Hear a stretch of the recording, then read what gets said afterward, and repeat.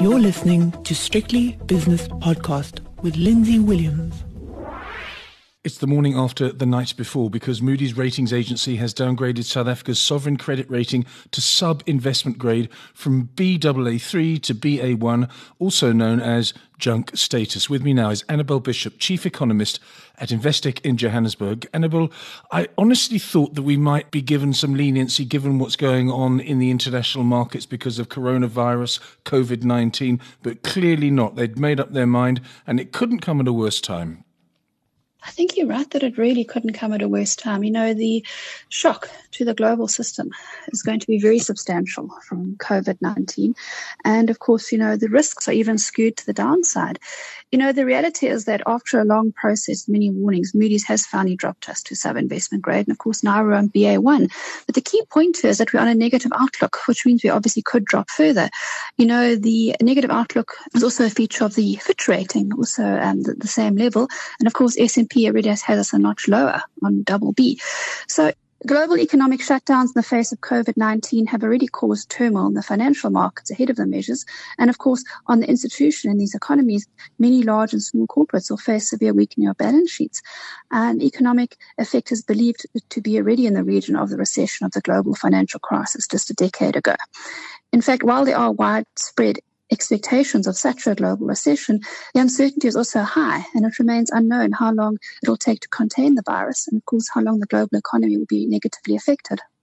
Yes, just to recap, the peers of Fitch, in other words, Standard & Poor's ratings, they downgraded us, yes, on the 3rd of April 2017 to below investment grade following a cabinet reshuffle by the then President Jacob Zuma, lest we forget that. And I suppose it's been inevitable, but it just seems so strange to me that they've waited so long, Annabel. But anyway, that's all in the past. What happens now?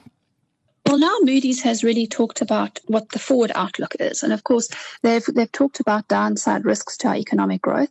And, you know, they really basically are saying that they've instituted the negative outlook because they're worried there could be even further risks to our economic growth outlook. You know, we're looking at a contraction of 2.7 this year with some small recovery in the second half of the year, but obviously insufficient to change that figure. And then, of course, looking into 2021, weakish growth. I think the concern certainly that the agency has is that they're worried that these downside risks to South Africa's economic growth and fiscal metrics could lead to an even more rapid and sizable increase in the debt burden and, of course, dropping our debt affordability and really weakening our access to funding. You know, obviously seeing the bond yields rise substantially. So the risk for South Africa is yet another credit rating before the end of this year. Yes, indeed. Obviously, the markets are very thin over the weekend and last night as well. But I'm looking at a print that I've got here on a Saturday morning of 17.64 against the US dollar, 22 now against the British pound, and close enough to 20 against the euro as well. This is, again, I must reiterate, thin conditions, and perhaps on Monday there'll be some measures from the Reserve Bank given this decision to shore up financial markets, but really looking quite bleak. I think you're right. It's quite a bleak picture. And obviously, if we get further credit rating downgrades to our sovereign debt, this would weaken our financial market indicators even further. And of course, add to the volatility and also negatively impact the economic growth and socioeconomic outlook. So, you know, the real worry for South Africa is that we're in a very weak position. And of course, this could weaken substantially further with the impact of COVID-19. And of course, you know, even globally, the impact is not fully understood or anticipated how long it will actually last. I think the same as for South Africa. The risk is that the economic shutdown actually persists beyond the 21 days, or even if it does come to an end, then the concern is that the weak effects continue to linger substantially.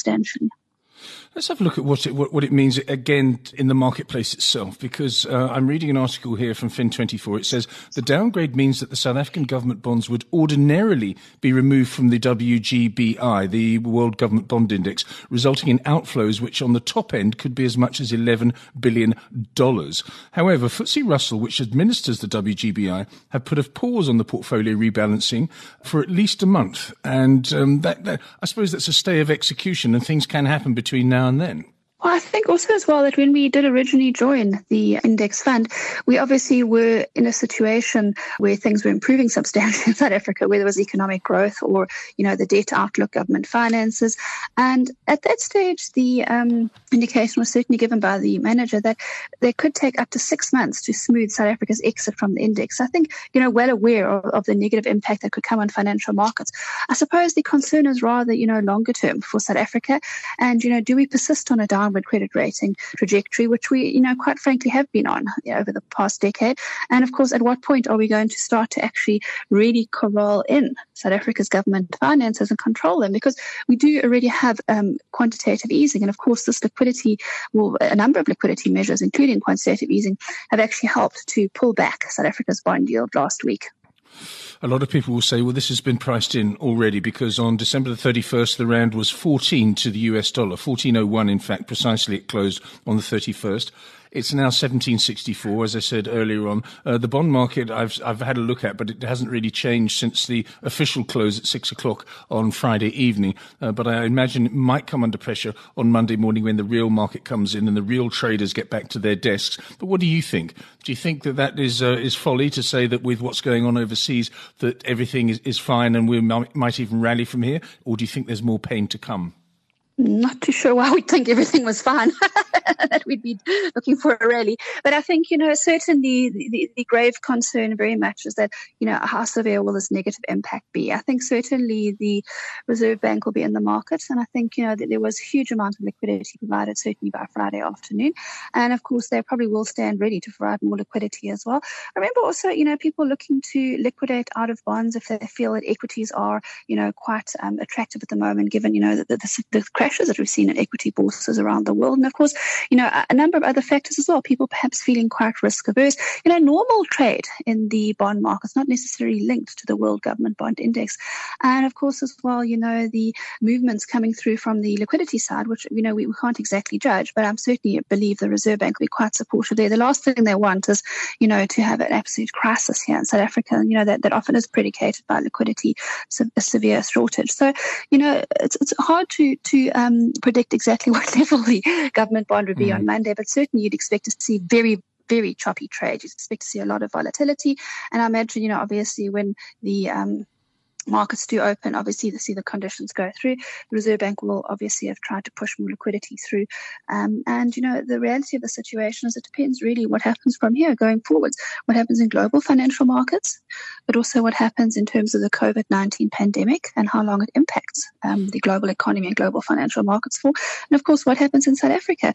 The concern certainly is that it could see a very, very rapid spread of this virus. And if obviously it's not contained, then, it's going to substantially worsen the economic outlook. But really, even the containment measures that we put in place are unlikely to prevent it from spreading significantly further and placing our healthcare system under strain. So, all of these factors are unknowns. And of course, they also reflect in terms of uncertainty, and markets react to uncertainty. Markets react to uncertainty, financial market indicators react to uncertainty, and we will certainly expect to see an impact on South African government bond yields as a consequence of that come Monday. Yes, indeed. The COVID-19 announced and known infections are currently at around about 1,200, Annabelle, undoubtedly going to go much higher as more people are tested. Let's have a look now at parallels, if we can, to the sort of situation that we're in now that other countries might have been a while ago. Maybe we should look at Brazil or even look at South Korea. The reason I asked that last question, everything's fine now because all the pain has been taken, was how I should have phrased it.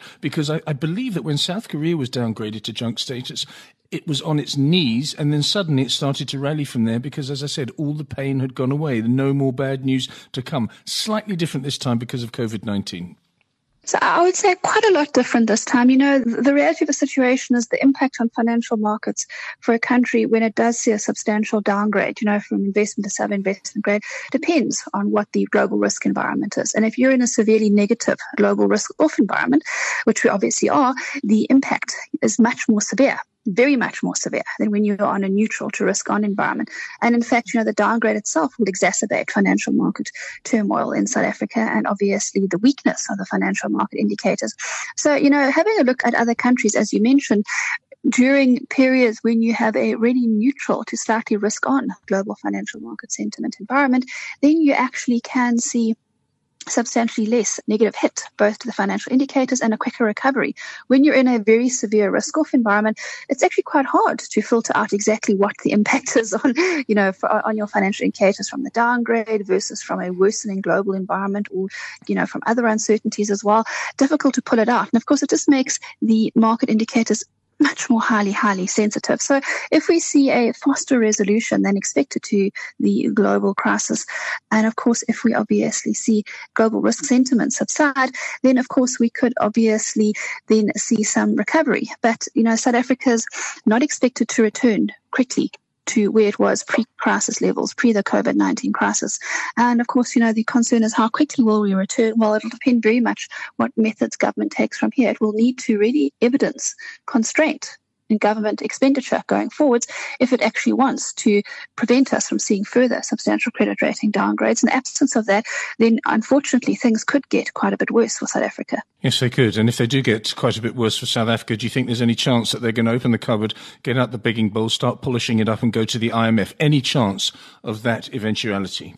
Well, going to the IMF for rescue, going to the IMF for loans really only happens when you move into the C grade category. And of course, we're talking today about us being really a BB plus now from Fitch and Moody's, and of course being on BB from S&P, but of course the risk of moving to lower ratings, so the risk of moving off this double B into the single B category, and then of course after that comes the C grade category.